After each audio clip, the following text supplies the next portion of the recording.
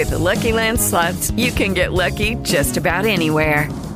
This is your captain speaking. We've got clear runway and the weather's fine, but we're just going to circle up here a while and get lucky. No, nothing like that. It's just these cash prizes add up quick. So I suggest you sit back, keep your tray table upright, and start getting lucky. Play for free at LuckyLandSlots.com. Are you feeling lucky? No purchase necessary. Void where prohibited by law. 18 plus terms and conditions apply. See website for details. Welcome to IAQ Radio, the voice of the indoor air quality industry. Yes, the rules have changed.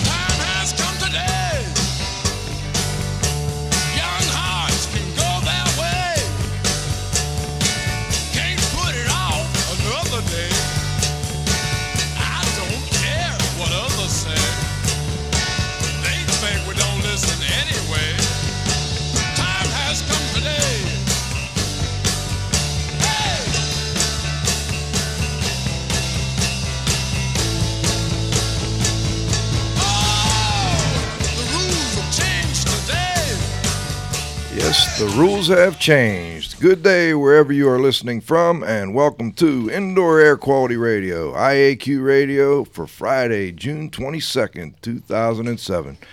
This week, episode 42 comes to you from Studio B in Coraopolis, Pennsylvania. My name is Joe Hughes, or Radio Joe. Here with me in the studio is my co-host, Cliff Zlotnick, the Z-Man. Joe. The Z-Man. Good afternoon, Cliff. Good to be back here in the studio. And, of course, cyber jockey, Zach Zlotnick. CJ. Not again. Yes, I'm here. Sorry. All right. It's your equipment anyway. That's all right. Okay. You can also now check us out at www.iaqradio.com. You also can get IAQ console credits for emailing us and getting a quiz for the show. Today's segments include the Microband Trivia Quiz, Kent Berg of NIDS Training, Steve Sauer of IE Connections with What's News, and the EMS Sales Gang, Jay Rucker, Michael Knight, Connie Young, and we've got Johnny Jordan Jr. here today too, so we're going to have a great time with that group. And, of course, we'll finish up with the roundup, bring everybody back in. Hopefully, our technical director, Dr. Dietrich Wow, will join us here later. I don't see him on the line yet, but we hope to have him on in just a moment. Let's go over our sponsors real quick, CJ. Yes, we would like to thank our sponsors for IAQ Radio. Microband Systems, the microbial management company, on the web at microbandsystems.com. Indoor Environment Connections, the newspaper for the IAQ industry. Subscriptions and advertising information available at ieconnections.com. Dry-Ease Products, providing equipment for drying water-damaged homes and buildings. Dry-Ease is first in drying solutions. You can find them on the web at dri-eaz.com. Jon-Don Products, where restoration and abatement contractors shop at jondon.com. JONDON.com. And to contact the show live by phone or text message, simply go to www.talkshoe.com and follow the instructions to get your PIN number. Our show ID is 1547. We also appreciate suggestions or will answer questions. Take requests if you email us at joe.hughes@iaqtraining.com or cliffzlotnick at unsmoke.com, or simply post questions on the IAQ Radio forums at iaqradio.com. Last but not least, please visit the IAQ Training Institute website for the most current dates for the training you trust at iaqtraining.com. And now I'm going to turn it over to Cliff for the Microband Trivia question.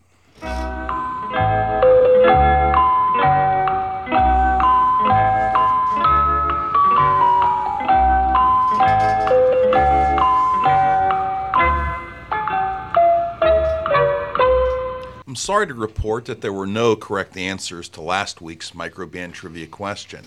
Zach, the envelope, please. This week, we'll put 2 new trivia questions into play. The trivia questions for Friday, June 22nd, 2007, come from the fields of forensic crime scene investigation and mortuary science. Question 1. In a temperate climate and in ordinary soil, how long will it take an unembalmed adult body buried 6 feet deep without a coffin to decompose fully to a skeleton? Question 2. What famous person did Thomas McMahon, spelled M-C-M-A-H-O-N, murder, and what forensic evidence led to his conviction? Back to you, Joe. Thank you, Cliff. 2 good ones. By the way, maybe the reason we haven't gotten an answer is that we now have a new way of answering. CJ, do you want to review that? Is it on forums? Yes. Simply go to IAQradio.com. At the top of the page, underneath the logo, you will see a number of links. One of them is marked Forums. Just click on that link, sign up for a username and password, and answer the question. Could also be that it was just a doggone tough question there. It could also be that too, Joe. It probably could. Yeah, did himself on that one last week. I think so too. All right, we've got a little intro music for our first guest, and then Cliff will do the introduction. Rich folks are born with a silver spoon. I was born with a silver fish. And it's a dirty job, but someone's gotta do it. Roll your sleeves up and you get down to it. Face the music, you're a working slob, and it's a dirty job. All right, our first guest this afternoon is pretty familiar with dirty jobs. He's Kent Berg, and he is with NIDS Training. NIDS stands for the National Institute of Decontamination Specialists. For new listeners, that's the acronym police. Correct. NIDS provides students throughout the United States and abroad with training programs that address the latest techniques in specialty decontamination. NIDS training programs on crime and trauma scene cleanup, methamphetamine lab cleanup, disease outbreak response, bioterrorism, radiation spills, and hospital-acquired infections. They have a freestanding facility, and with its comfortable classrooms, highly qualified instructors, and custom-designed hands-on scenarios allows students to be fully immersed in the experience of specialty decontamination. Using all of their senses while actually working to decontaminate various scenes makes all the difference in preparing for the challenges they will encounter in the real world. With us today is Kent Berg, Director of NIDS. He has a very deep background in emergency medical services and specialized training in weapons of mass destruction, crime scene investigation, emergency response to terrorism, toxicology of chemical warfare agents, and clandestine lab cleanup. He is instructor-trainer in bloodborne pathogens, respiratory protection, emergency vehicle operations. Kent is also the president of BioCare, Inc., a biohazard remediation firm. Good afternoon, Kent. What got you? Hi, Cliff. There you Good. go. Okay. Good. It's an honor to be here. Good. What got you interested or attracted you to provide these types of specialty services? Well, back in 1996, I was working as an assistant director of emergency medical services here in Greenville. And I read a newspaper article about a company who was providing what they called crime scene cleanup, which was completely foreign to me. And I read the article, and it went on to describe that they cleaned up the blood and tissue and so forth following trauma, decomposed bodies and so forth. And I thought, this has got to be the worst job in the world. Who in the world would actually want to do this? And I put the article down, and a couple of days later, I happened to be meeting with our local coroner. And I said, hey, by the way, who does this crime scene cleanup stuff around here? And he said, what are you talking about? He said, I've never heard of such a thing. I said, well, I've seen hundreds and hundreds of horrible scenes and just, drove away, with the patient and never gave a second thought to what was left behind. And he said, well, the family has to clean it up or the business owner has to clean it up. And if we feel, especially concerned, for them, we'll help when we can. But, there's really no type of business like that. Well, I went back to my regular job, and for the next couple of weeks, that's all I could think of was all these horrible scenes I'd seen, and that families had to clean it up. So I started doing research, and I found some companies around the country that were starting the same kind of business. I could only find about a dozen, and that dozen, 6 said, well, let's get together. And so I set up a meeting in Nashville, Tennessee in late '96. We met, we exchanged information, and we decided to form an association. And is that the ABRA, Kent?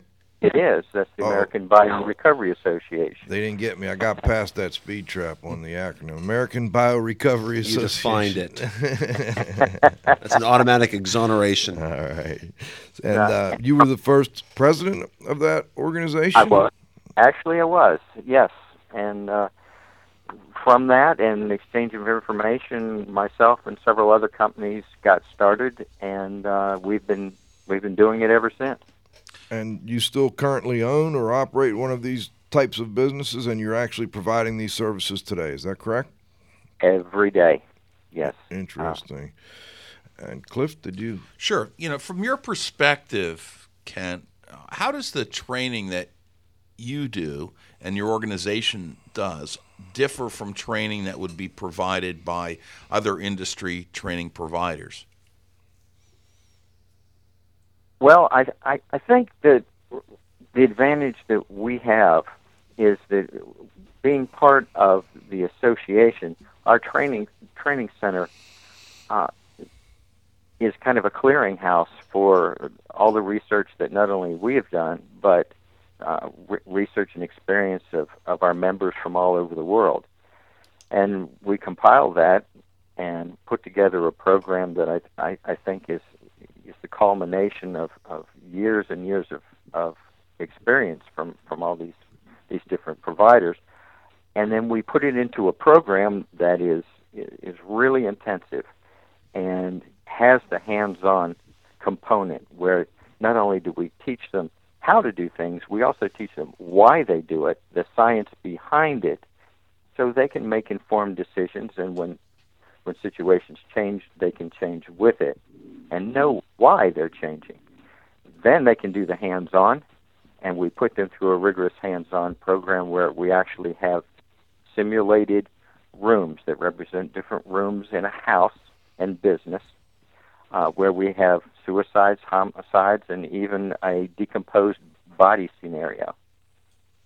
So when they come out of this class, it's like they've actually already started the business. They already have several cleanups under their belts. How do you prepare these rooms for these cleanups? Well, actually, we've had to get a permit to use animal blood, and we use pig blood. The state health department helped us procure that, and we use pig tissue. We use some things that we actually buy from the grocery store as well, as far as some tissue and meat and bone. And we set up these scenarios just as realistically as we possibly can. And if I took a picture of our scene and a picture of a real scene, you would not be able to tell the difference. As far as the odors and the decomposed component, we actually do cultivate meat. We'll put it in a container, and we will expose it to the elements. We have holes cut in it so flies have access to this meat, and after sitting out for about 2.5 weeks, it's pretty nasty. and it's got visitors, little crawly visitors that we also put in just to make it as realistic as possible.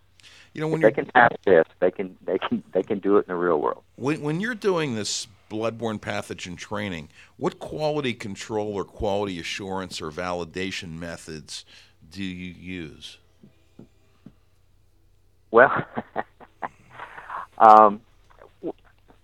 you're not going to like this. We may love it. When I teach these guys, and also with my own technicians on scenes, I use what I call the lick test. Okay. Now, before your imagination goes wild, Okay. they don't actually lick the surface.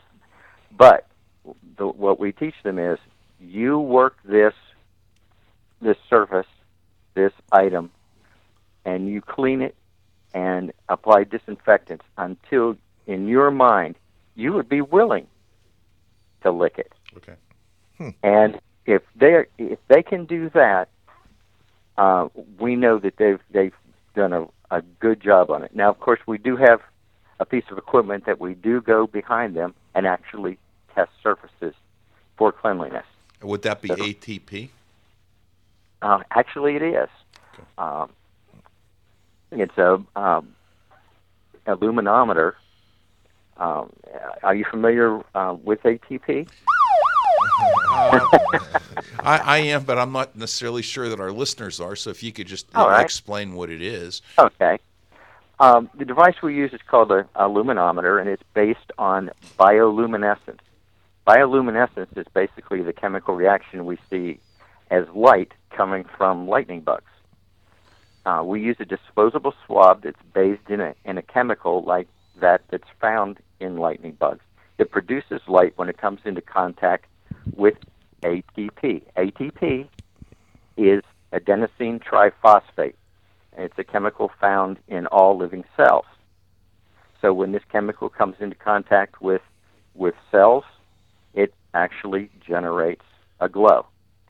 Now, we swab a surface with this chemical. We place the swab into the luminometer, and it reads the amount of light produced by the reaction. And it displays this amount of light in units of bioluminescence. The more biological contamination there is on a surface, the higher reading on the meter. And as a matter of fact, this device is so sensitive, it can measure down to as few as 100 bacterial cells on a surface. And the whole test takes less than a minute. And it's a tremendous tool for us to test the effectiveness of our students, as well as our technicians in the field. Case dismissed. I believe we're probably the first and only crime and trauma scene training center, and probably the only technicians in the field that actually have applied ATP in this type of scenario. Yeah, my experience is that it came initially out of the food industry and was used to monitor cleanliness in food preparation areas, if I'm not mistaken. And you're right, exactly. And we've taken that just another step and found a new niche for it. Kent, on your website, you have photos of workers using other various meters and instruments. I assume some of these are for the methamphetamine type cleanup, etc. What are these specialized instruments, and why are they being used? Well, I think you're referring to actually there are two types of testing devices that are on the website, and one is a pH meter. We use that to test unknown spills and to determine whether they're acidic or alkaline, and mostly on meth labs is where we use this. So we find spills that we don't really know what we're dealing with, so we'll use that pH meter to determine the pH, and then we can use chemicals on our truck to neutralize the spill prior to cleanup. The other device is a combination photoionization detector and multi-gas meter. We also use that in our meth lab cleanup program. And of course, what we do with that is we want to sample the air in a building for volatile organic compounds and toxic gases prior to going in, and then also while we're in to actually sniff drains and plumbing and drain fields for explosive, flammable, or toxic gases or vapors. I see. So that's very helpful. Now, what are the chemicals that are commonly found on these crime scenes? I mean, I'm not that familiar with them. Meth lab, you mean? In the meth labs, I'm sorry. What do they use? What chemicals are being used to manufacture this stuff? Well, let's see. The attraction of making meth is the fact that it can be made with basic household chemicals found in retail stores, and you follow a simple recipe. What makes meth so easy and at the same time so dangerous is that so many chemicals can be substituted in the recipe. But basically, you need pseudoephedrine cold capsules, phosphorus, acid, iodine, lithium, and for some recipe versions, you need anhydrous ammonia. You can make meth with elaborate laboratory-grade glassware, or you can make it in a soda bottle. You can make it in large quantities for distribution, or you can just fire up enough to feed today's habit. But most of the chemicals you need can be found in our garages and under our kitchen counters, like fingernail polish, brake cleaner, camping fuel, butane fuel, road flares, rubbing alcohol, lye, patch packs, lithium batteries, concrete cleaner. Wow. And can you imagine putting all that together and shooting it in your arm? Whoa! What a soup! Are the hazards posed by meth residue that's in the building, by the chemicals that are there, by spills of these chemicals, or all of the above? Actually, all of the above. Fortunately, the hazmat contractors that come in remove the bulk chemicals, and what we're left to deal with is the residues. So we're dealing with lower levels of hazards, but they're still there, and certainly we have to protect ourselves, both respiratory protection as well as our skin. And there's always that possibility that somebody's overlooked a booby trap or bulk chemicals somewhere, or even a tank of anhydrous ammonia hidden somewhere. So we have to be, on alert all the time, even though the bulk chemicals are removed. But spills and chemicals and residues and waste products behind are all things that we have to deal with. Kent, we had talked a little bit about this earlier when I talked to you earlier in the week, and that was the fact that you do the specialized training on the cleanup, just like you explained, but you also recommend, as I recall, that people get HAZWOPER training. Is that correct? Absolutely. The thing with all our training is that we do specialize in the core elements of the training, but we do tell all our students that there are a number of other things that you need to be trained in. Certainly HAZWOPER is great for anything you do in this industry, but certainly it's a requirement for meth lab cleanup. And then training in asbestos, lead paint, and all the OSHA programs, in the small ones like slips, trips, and falls, and ladder safety and so forth, but also confined space, lockout, tagout, hand and power tool safety, and on and on.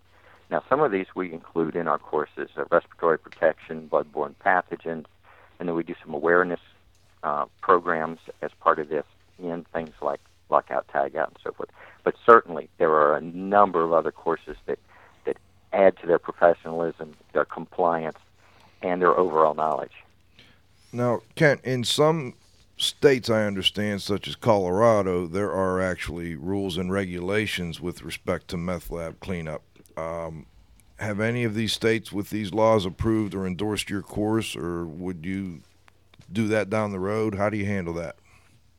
Actually, the National Institute of Decontamination Specialists is preparing to submit our programs to Washington State, Arizona, and Colorado to get feedback. We don't anticipate any problems because we incorporated their requirements into our program. And even where there were differing views between the states, we incorporated each element as options in our protocols. So as the students learn, they learn that there are there are variances in from state to state, and what they are, and how they can meet those requirements. So I don't think we're going to have any problem. But as of yet, no, we haven't submitted formally. I see. Now, I didn't really ask you about this earlier, but I'm just curious. Are there other states that you're aware of, and if you don't know, just no comments, fine, that are in the process of developing these same types of regulations? Oh, certainly.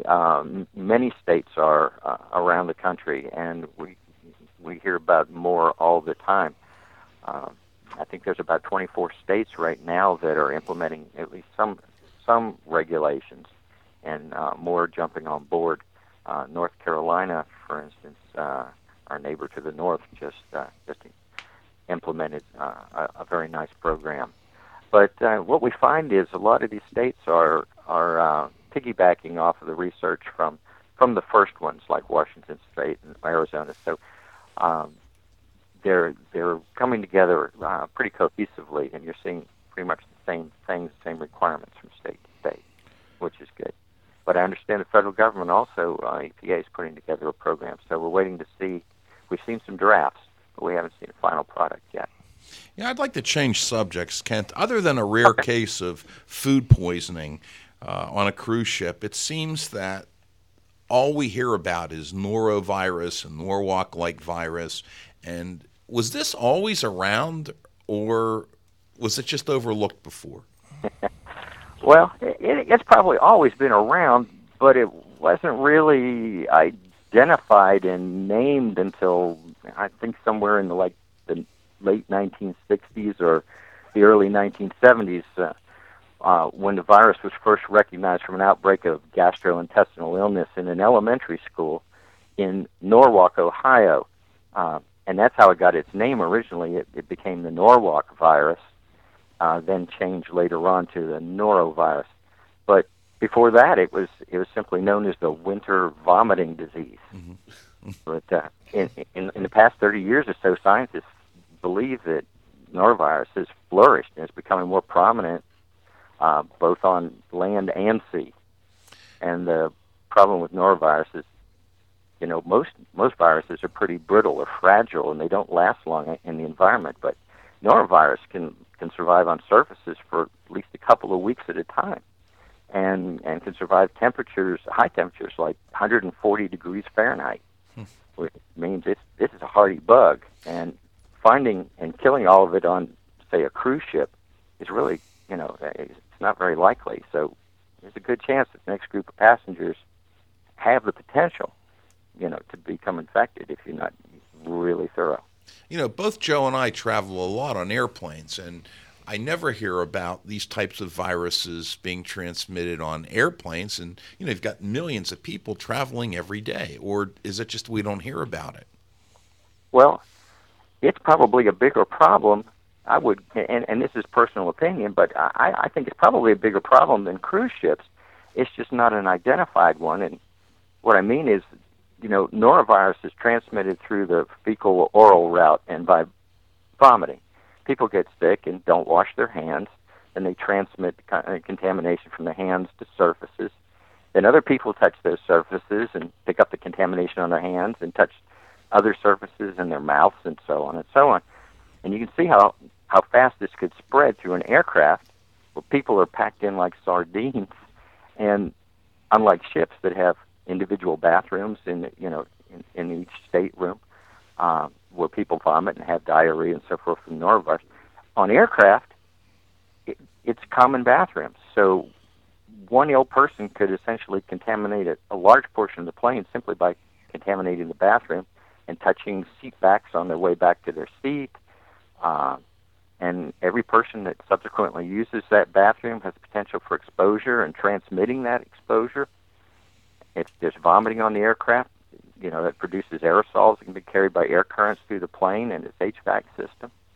And I think the reason you don't hear about aircraft norovirus is because it takes 24 to 36 hours for the disease to show symptoms. So by the time air passengers get sick, it's been 2 or 3 days, and those that are exposed are now distributed all over the country and probably don't even realize where they picked up the virus. So, on a cruise ship, everybody's confined there for weeks. So it's showing up. And people are getting sicker and transmitting it, and more people are getting sicker. But you're on a plane for a short period of time. You pick up the disease. You leave the plane. You get sick a couple of days later, and you may not even realize that you're one of 50 people on the plane that are now sick. Because they don't track that. Kent, before we go, I think Cliff had a comment or a question on chemical R&D project. Yeah, sure. I had a selfish question for you. As a chemical manufacturer, I'm always looking for suggestions for gaps or niches, for products that don't exist. And I suspect that you run into some strange stuff. What do you need products for that you don't have products for now, or where can they be improved? Well, that's a good question. We're really all about biological contamination, and the CDC, watch out for this. Centers for Disease Control right. says that new diseases are emerging and old diseases are mutating faster than ever before. Books are being written warning of the potential for planet-wide plagues, and of course, avian flu is lurking on the horizon.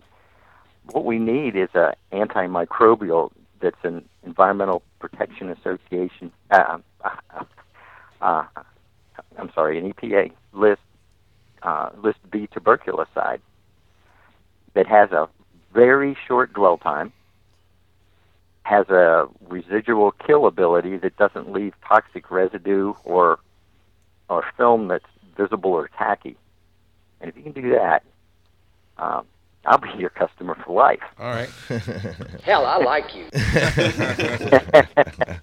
Well, Kent, before we go, is there anything that we missed that you'd like to add, or anything you'd like to bring up that we didn't touch on today? Just that we're really honored to be here, and certainly with your connections with the other organizations like RIA and IICRC and Duck Cleaning Association and all of those, we're just happy to be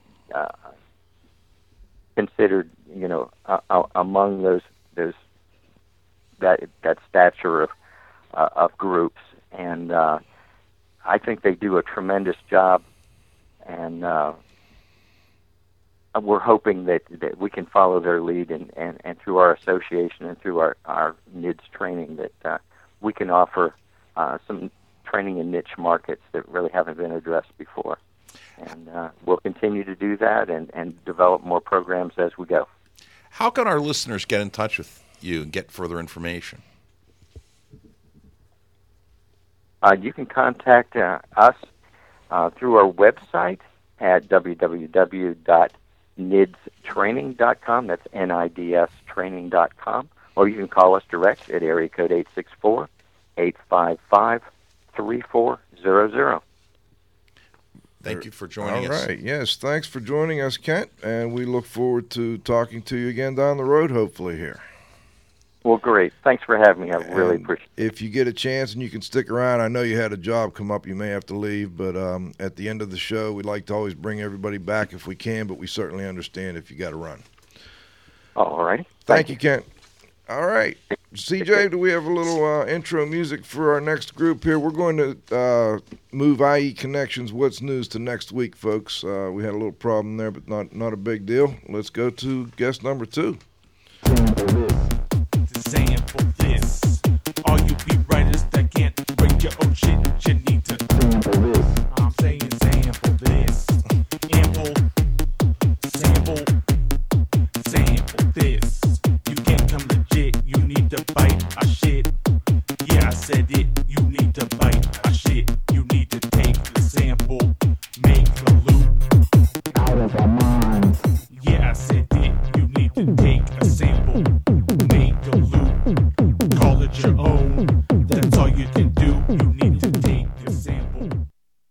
Well, I think that may be our first rap song here, Cliff. I don't know. I'm not sure I understand. But I got the sample part anyhow. All right. What I'd like to do is we're going to have a little roundtable with the EMS, Environmental Monitoring Systems group here. Environmental Monitoring Systems is a worldwide provider of asbestos, lead, and indoor air quality products, supplies, and equipment. They are a privately held group since the company's inception in 1994. EMS has emerged as an industry leader and is widely recognized for supplying clients with superior quality products and unparalleled customer support. The company's president, John L. Jordan Sr., has a keen vision for the future and believes that technical leadership makes product leadership possible. EMS employs the latest technologies and the highest quality materials to deliver some of the best products available in the industry today.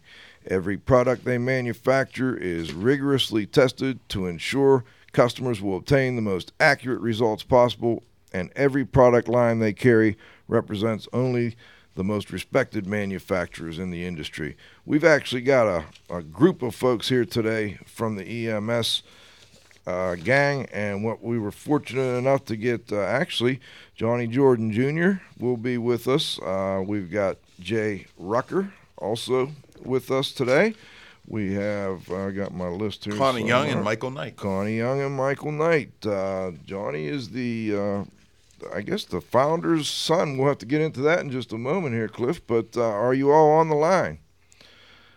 We're here, Joe. All right. Excellent. Let's go around real quick, if you wouldn't mind. Johnny, was I accurate? I'm pretty sure I was. You are the founder's son? That is correct, Joe. Actually, my father and I founded the company in 1994. Great. Well, welcome. And we've got Jay Rucker and the rest of the sales group. Jay, you and I know, go back a ways, and I've always enjoyed chatting with you and working with you on equipment issues.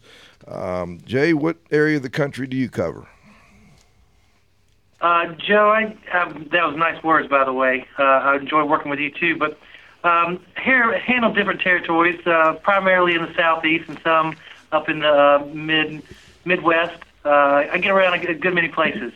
Great. And maybe we can introduce Michael Knight as well. Michael, do you have a special territory or a specialty area? Hey, Joe. Yeah, I've got some of the southeast as well, and then out west, including even Hawaii and Alaska. So it's spread out for me as well. Very good. And Connie, I understand you've recently, as my understanding, you're probably the newest member of this group. Could you tell us a little bit about where you came from and what you specialize in? Yeah, that's correct. I've been here a little over a year. I have an extensive background in air filtration products, and I primarily cover the international market. Great. Well, welcome to all of you. Let's get started with some questions here. There's a lot of new technology that comes out, it seems like every month, for this industry, and I'm curious, how does EMS decide what the heck to carry and what to sell? Joe, that's a tough question. I tell you, we've always prided ourselves on delivering high-quality products to meet our customers' needs. We're dedicated to solving the problems and developing the technologies and moving them into the marketplace. I don't know if you were the AIHAC, but we introduced 6 new products, one of them being a full-slide sport trap with PosiTrack, and I'll get into that a little bit later, but basically it's a serial number that'll track completely through the laboratory. So it's tough, but it's kind of what we do. We try to stay on top of the cutting edge. What products do you produce in-house? Currently we produce actually hands-on about 20 products that we produce here. With those 20 products, we also put multiple kits together. Just to give you a quick list without going into them, we have the complete allergen code line. We have the Cyclex line of products, the Micro 5. We have a quick fix vaporizer, which has been around for a long time. We manufacture the EMS personal pump, the EMS rotary vanes. We have several AC/DC pumps. We do an Examine-Air. And like I said, we kit a bunch of products. So we have microscope field kits, and we have a lot of our asbestos, 2-pump asbestos kits. I'll tell you a funny story is that actually the product that most people know in the marketplace is a Megalite. And this is being distributed by a lot of our competitors as a dash light. They'll put their company letter like an E-light or an A-light And that was actually a pump that we worked with Thomas Industry on for over 2 years to bring it to marketplace, and it's being used. You know, it's a substantial pump in the market. So that's kind of a list of what we do, what we bring to market. When you're bringing or developing these products, what type of research and development, I guess more so the research, goes into, you know, getting the product from the idea stage to being ready to put on market? And I guess, Johnny, you'd be the best to tell us about that. Yeah, Joe, we've always tried to be the innovation leader since the beginning. It's been tough for us. It's been a tough road, but we feel like now we've finally coming of age. You know, my sister's in-house with us now. She does a lot of our marketing, and you've probably seen the company really develop.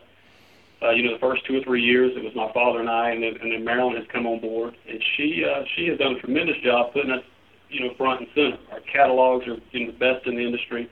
Our websites are the best in the industry. She's hands-on with the salespeople to give them what they need. That's important and then what happens, from my perspective, I make sure from our sampling kits, our Microsoft field kits, that if we take our experience and our contacts in the industry, we listen to our customers in a lab, and if they have a suggestion or they say, hey, what if we had? And we from a simple statement or idea, we choose those items that could be acquired, assembled, or made. We then make prototypes, we test and retest, field test, and then basically come out with a new product. At that point, after launch, quality control is closely monitored. The final product is introduced and matures, and we listen to our customers again. And then we take the best ideas and comments, and we incorporate that into a finished product. So that's it's a long process, but I tell you, it takes a group effort. Then by the time it falls into the sales team hands, I mean, it takes a team effort, and that's what we're about. Do you also use outside, universities, et cetera, to validate some of the claims that you make on some of the equipment? Absolutely, Joe. We probably spend in the neighborhood of $300,000 testing our products, and everybody, doesn't believe that.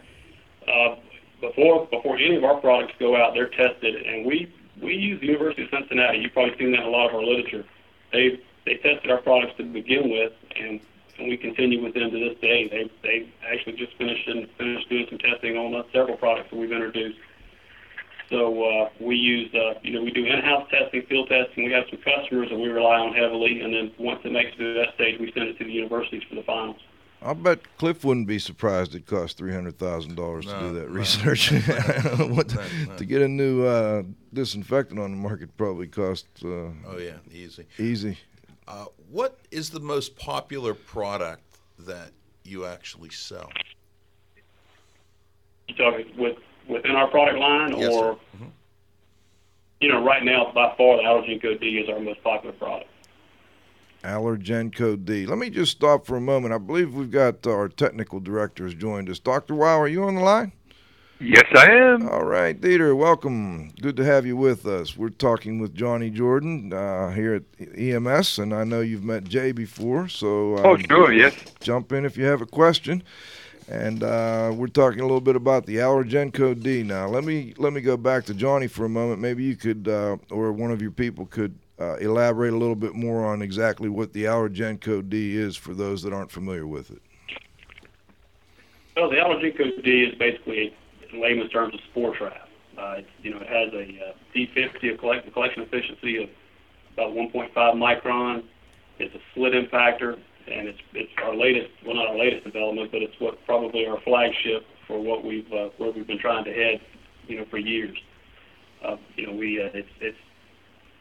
It took a group effort to put it all together, but I think the people that are using it in the market realize that it is the best spore trap, on the market today.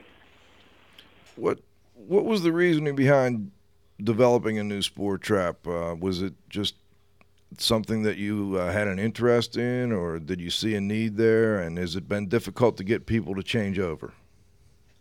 Well, Joe, yes, it has been. I'll be honest. The market, we were, without mentioning names, we actually carried a spore trap for a good many years, and we realized there were some issues.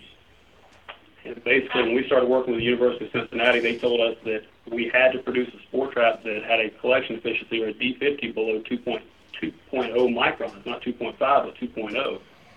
And basically, in the sample variance had to be less than, basically they wanted 20%. What was in the market and what is in the market today does not qualify for that. Now, I'm not going to speak for them on why they wanted those numbers, but that's where we had to go, and it was tough to begin with. And we started out with circular impactors. We felt like the 360-degree chamber would give us a better representation of what was in the room or what was in the environment. The market did not adhere to the round. Apparently, they felt like it was harder to analyze on the bigger traces, like a cyclex.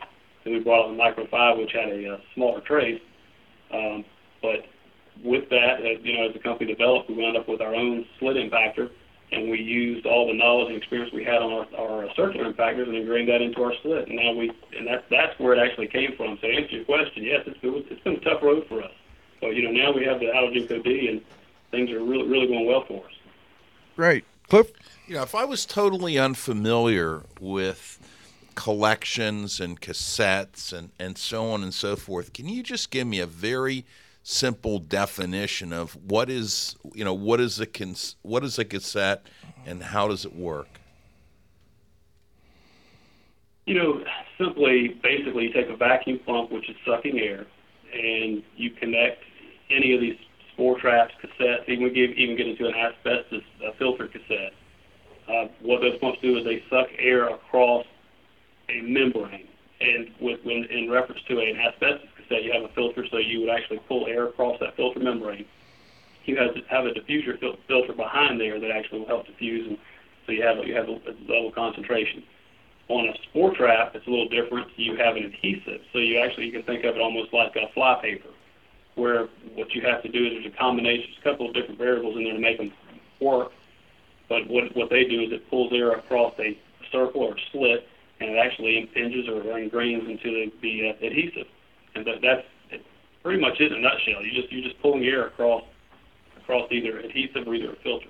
Okay, cool. I'm sure later we'll bring Dr. Weil back on and get into a little more of the technicalities. But before we go there, let's get a little of the basics on different types of sampling pumps. Are all sampling pumps? I mean, I've got a list here: fan-driven, rotary vane, diaphragm, linear. Can we get just a quick description? Let's start with the fan-driven sampling pump. Where is that used? What's it used for? How does it work? How much does it cost?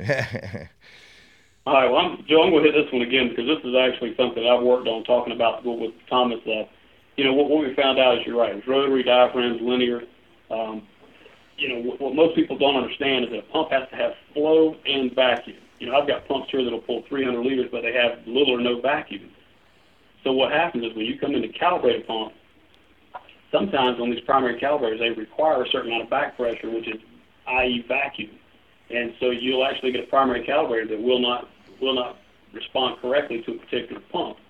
What we always try to say, when somebody's looking at a pump purchase, they need to think of every application. These pumps are actually very specific for what they do.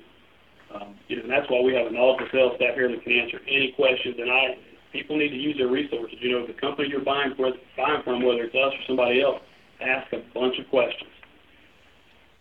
I'll ask you one. What is calibration? Why is it important? And what are the consequences of not doing calibration on a pump? Good question. Basically, calibration would be what you have to, no matter what type of sampling you're doing, you need to know how much air you're actually pulling across that filter. So what we do is we take a pump, we actually calibrate, which means we determine the airflow. If it's pulling at 5 liters, 10 liters, or 15 liters. We have a primary calibrator, which this industry actually has never been defined, or I've never seen it defined. It's kind of the known is always about 1%. Then we have field rotometers, where if guys are actually out in the field, they'll use a rotometer that's accurate to about 3%. And what that does is they just guarantee that they're pulling that whatever air, the amount of air they believe that they're pulling, they actually will calibrate to ensure that they're pulling that. The reason it's important is because whenever they send their samples off to the laboratories will actually, they'll have to tell them the flow rates or total flow rates. So that's why they have to calibrate and know what their pumps are actually pulling. And Johnny, I'm curious, How often and maybe if somebody else wants to answer, that's fine. There are other types of equipment, moisture meters, particle counters, etc. They all also need calibrated. And how often do they need calibrated? Can somebody touch on that? Yeah, Joe, I'll touch on that a little bit about calibration. Everything should be calibrated, and I get that question a lot, when should something be calibrated? And I like to mention that it should be calibrated before every test. That's probably the wisest thing to do, but it's also, you get folks who say, well, I haven't used the pump for 6 months, and does it need to be calibrated? And again, to give them the same answer, I think it needs to be calibrated every time. It's kind of like, when do you put new tires on your automobile? It's relative to how much the equipment's being used. There currently is no standard as far as IQ sampling about calibrating before every sample, but just to cover all your bases, I really think that it should be done in-house with a primary before every job, and then when you go out into the field, take a field rotometer and calibrate it when you're on site. Now, that would be for pumps. Something like an instrument, usually it's either a monthly or a yearly calibration because the electronics stay in calibration longer, per se, than a pump does. If I had two different types of pumps, let's say that I had a linear pump and I had a rotary vane pump, and I was using the same type of cassette, are the samples taken from different pumps comparable to one another? I mean, on a report, would they be comparable, the data that I achieved? They would be. If you calibrated those pumps, again, I'll kind of throw a question or throw something back at you. If we were using an asbestos cassette, for instance, if I put an asbestos cassette on a linear pump, most linear pumps, the small ones that we use, can only pull about 12 liters with a PCM, and that'd be a phase contrast. Before I get the siren, but anyway, that same rotary vane, it has a little more vacuum, so it'll pull up. We have some of them pull 17, 18 liters. So, but to answer your question, yes, when those results, you calibrate both those pumps at, let's just say, 7 liters, the results that go back, they are the same. That is correct. Okay, good. So it sounds like with the liters per minute you gave me, I'm not sure what the allergen code D is recommended. What's the flow rate recommended on that one? 15 liters per minute. 15. So would you have to go to a rotary vane or a diaphragm type to get that 15 liters? No, sir. There's a lot more. It gets back into like back pressure on the cassettes themselves. The allergen code D, I think the Aircell, and a couple of the other ones on the marketplace there's virtually no restriction. So you can, and that gets into fan-driven. That's where you can use some fan-driven pumps versus like an asbestos cassette that it takes the most that you can get out of an asbestos cassette out with just about any pump. It's about 18 liters per minute. I see. Well, that's interesting.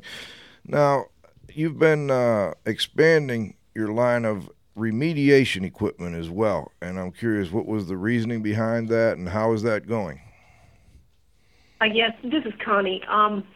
It was a natural progression for us to move from air sampling and monitoring into offering remediation products. Our customer base was expanding to include those performing remediation, so it was just simply a response to their needs. I'd say it's worked out well and continues to expand as new products enter the market. What is the most requested piece of remediation equipment right now? You get a call from whomever. What are they looking for? Well, that's hard to say because everything kind of works in conjunction with one another. So we offer containment systems, HEPA vacuums, scrubbers, negative air machines. We also provide manometers, protective apparel, respirators, basically everything you need to put an area under negative pressure while monitoring and protecting those in that space. We also offer surface growth inhibitors and coatings.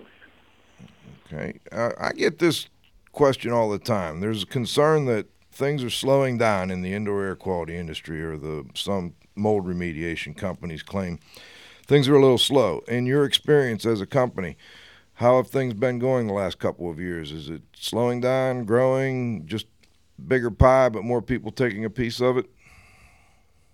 I'll answer that, Joe. This is Johnny. Basically, I think you're right. For from a product standpoint, that's what we are. We're a products company. We don't do lab work. We specialize in products. And you've seen several new companies start up. So strictly from our perspective, there's more players in the market. Because of our diversification, we haven't noticed a downturn. I guess that the rationale for the response is contributed just to the droughts in California, droughts in Florida, and also the downturn in the real estate market has probably hurt a lot of people. We do IAQ, we do asbestos, we do lead, we have remediation. So, from our perspective, I don't know if you realize it or not, we just came into a brand new building. We're sitting on probably what's equivalent to 30,000 square feet of usable space. We've brought most of our in-house molding now. We do a ton of our assembly work right here. And no, we're thriving and expanding. Life is good on this side. Good. That's good to hear. There is, what was the next one we had there, Chris? I actually was looking, in the classes that Joe and I teach, people are always asking, how can they monitor the pressures within these containments in an affordable way? Not everyone has, the income to be able to afford, some of the more sophisticated metering devices that, with the recorders, chart recorders, and so on and so forth. Which device would you recommend, and approximately how much does it cost? Well, there's a wide array of monitoring products. We have a small unit that starts around $35, so you don't have to spend a lot of money. And as you alluded to, there's a lot of sophisticated units that sell for well over $1,000. It really depends on the application and probably what's required. If you need to data log or download, or perhaps you need remote capabilities, audible alarms, things like that. So obviously there's a premium associated with that. But there are some small units that are under $100, so you don't have to spend a lot. Thank you. Well, and interestingly enough, we are actually developing a very inexpensive model, so we should have something out in the near future. Great. I think there's a need for that on the market. It's tough. I train a lot of remediation contractors and pull out some of these differential pressure recorders, and they say, first question, how much? So it's good to see that somebody's thinking in that direction. I guess following up to what we talked about recently or just a moment ago about competition in the industry, what do you do to make yourself stand out above others in the industry, and how do you get your name to be the first one that pops into their mind when they go to look for equipment? We usually just hand that over to Marilyn. That would be your sister. Is that your sister, Marilyn? Or? Wonderful job, Joe. I tell you, you've met Marilyn before. She is such a large part of what we do here. She is the image, and she's the person that's a lot of late nights, a lot of hard work. So I would say that, from her perspective, these guys, the sales team, they get out there, they knock on the doors, they make the calls, they do what they need to do. But I mean, in a nutshell, we strive to be different. We try to bring the new technology to the industry, good or bad. We try to stay on the cutting edge. We think outside the box. We make sure that our customers know that they're number one. They are our number one priority here, and we prove it to them every day. The biggest asset we have is our staff. Everybody here knows how important they are. We try to work as a family.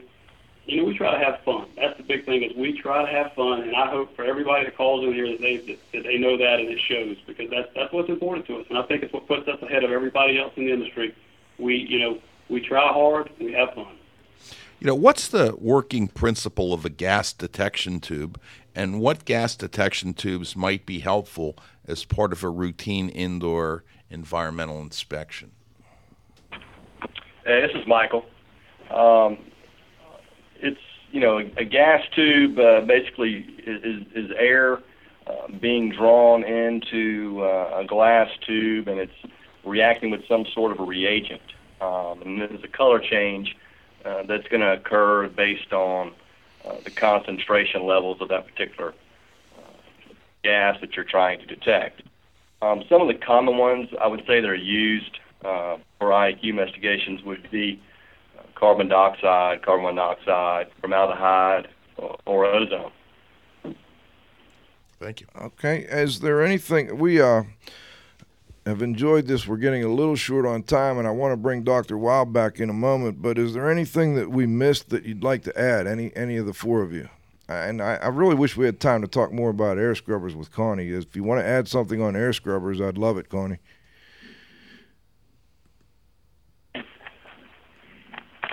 Well, I could direct you, to our website. We do offer a variety. We have negative air machines and scrubbers, and maybe we can talk about that more in the future. There is kind of a distinct difference there between the two. But, the most important thing, I think, is matching a piece of equipment to the job and helping people buy the right piece of equipment the first time. You don't want a piece of equipment that's too big for you, too cumbersome. You need to look at all the features. And there is a lot of things to consider when you're buying a negative air machine. But the best advice that I could give you is to consider the size of the space that you typically work in, so that a company can help you pick the right piece of equipment for you. And currently, especially for the home remediator, there's a lot of smaller pieces of equipment. There's a lot now with the plastic coatings that are a lot easier and more user-friendly. There's a lot of bells and whistles, filter light indicators, et cetera, that can help you really monitor the filter life and make it really a simple device to use, but also obviously a very necessary one. All right. Well, thank you for that, Connie. And how can we, our listeners actually, contact EMS? What's the website?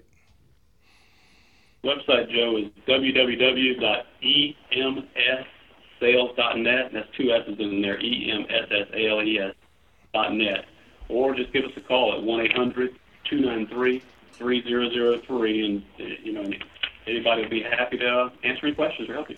Great. Let's see if we can, do you have any intro? I think we finally got some intro music for Dr. Wild. No, not this week. We'll figure it out sooner or later. Dieter, are you still on the line?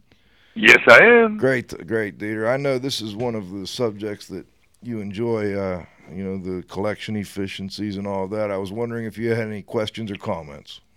Yes, and I know that I talked with you about it. I spent the majority of my professional life with particles and inhalation and deposition of particles in the lung and on impaction devices.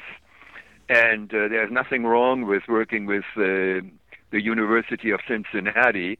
I don't know whether Klaus Willeke is still there. I happened to look at a book of his, which he signed for me. And Klaus and I and a couple of other of my colleagues from the University of Pittsburgh, we know each other. I can talk to Klaus in German. so he is very good. No, he is a top-notch aerosol man. There's no question about that. And there are a couple of items that I have been questioning before, and it was mentioned over here. When we talk about collection efficiency, we use that 50% cutoff as the one that we advertise.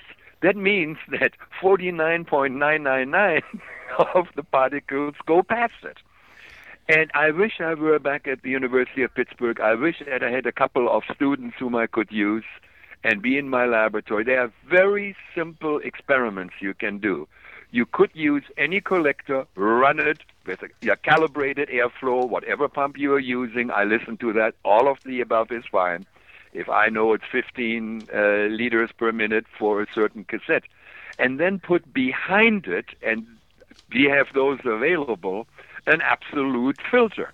I can use a Teflon filter or a millipore filter where literally I get 99.999%. And I can incubate, I use it sterile, I can incubate that. Now I know whether that gadget in front of me, whether it's any one of the above that was mentioned, Aladenko, all of these devices, they are all impact devices. Now you know what is behind it. Where is that 50% cutoff? You can also determine whether you have losses in the line. I have been mentioning that. I said, well, I take a sample behind a wall with a wall check. Now you have at least 12 inches of charged Tygon tubing. Are there losses in there? You better believe there are losses. Has anybody measured it? No, we have not. So there are question marks over there. This is still relatively young. I was around when we were measuring air pollution with filters and impactors. The PM10 and the PM5 and the PM2.5, we did that on top of the University of Pittsburgh Graduate School of Public Health. So there are a ton of issues out there which I would like to see being answered, and I don't think there is enough interest out there. I better shut up because we are running short. That's fine, Dieter. Johnny, I'm just curious. Did you have anything you wanted to add? I do, real quick. Basically, we have tested our products that way. Sergey Grishman up at University of Cincinnati, which, and answer your question, Klaus is no longer with University of Cincinnati. He's since moved on. I think he still has a very big presence there, but he's not active. Well, he is my age, has gray hair, and is allowed to retire and finally have some fun. I don't think he's retired, but I think he's still active in the market. But no kidding. He is aware of our products. But to give you on our products, basically all of our products at B50 are below. We try to say at 1.5 and below. And the last statement we got from the University of Cincinnati was basically respectfully, it says, making them fully effective at trapping all fungal spores and even some bacteria. We also did the research to find out how much of, when you say the charged tubing. Sure. We did research on that to find out how much of it was actually being, and took that into account. So we went that extra step, like you were saying. Most people don't care, but we do. Well, I do not expect a mold investigator, regardless of background and education, to be an expert on particle science, whether it's aerodynamic equivalent diameters or whatever else it is, or bacteria or molds, or for that matter viruses. But I would like to see a better effort by the universities and their students and their laboratories who are equipped as such to do the research and publish the research, go to the conventions and participate and disseminate the information. If you do good research and you don't publish it, it doesn't help me. Well, I need to, Joe, can you make sure that we swap email addresses? Absolutely. Actually, we can, Dieter, if you don't mind, let's put it on the air. What's your email? Oh, that's very simple. My last name, which is WEYEL11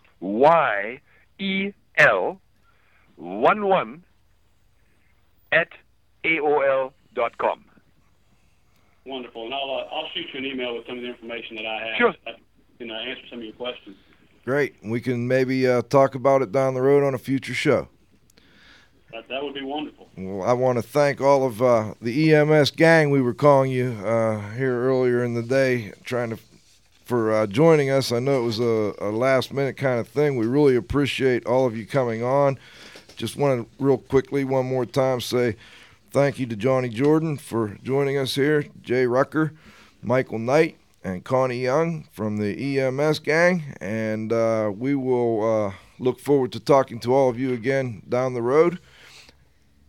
I also want to say thanks to our other guest from this week, Mr. Kent Berg from the NIDS Training, National Institute of Decontamination Specialists. You didn't get me, CJ. Good.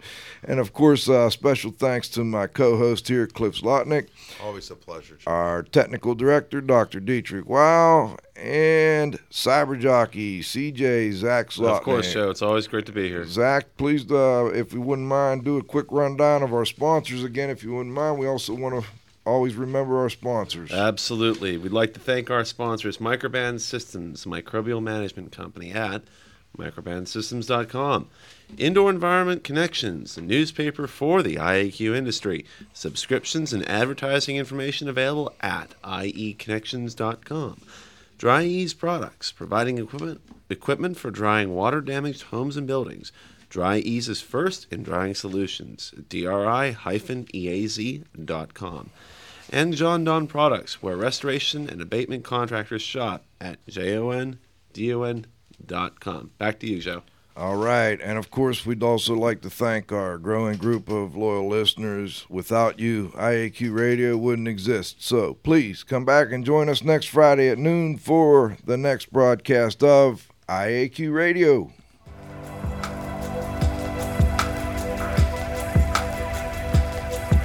This has been another IAQ Radio production.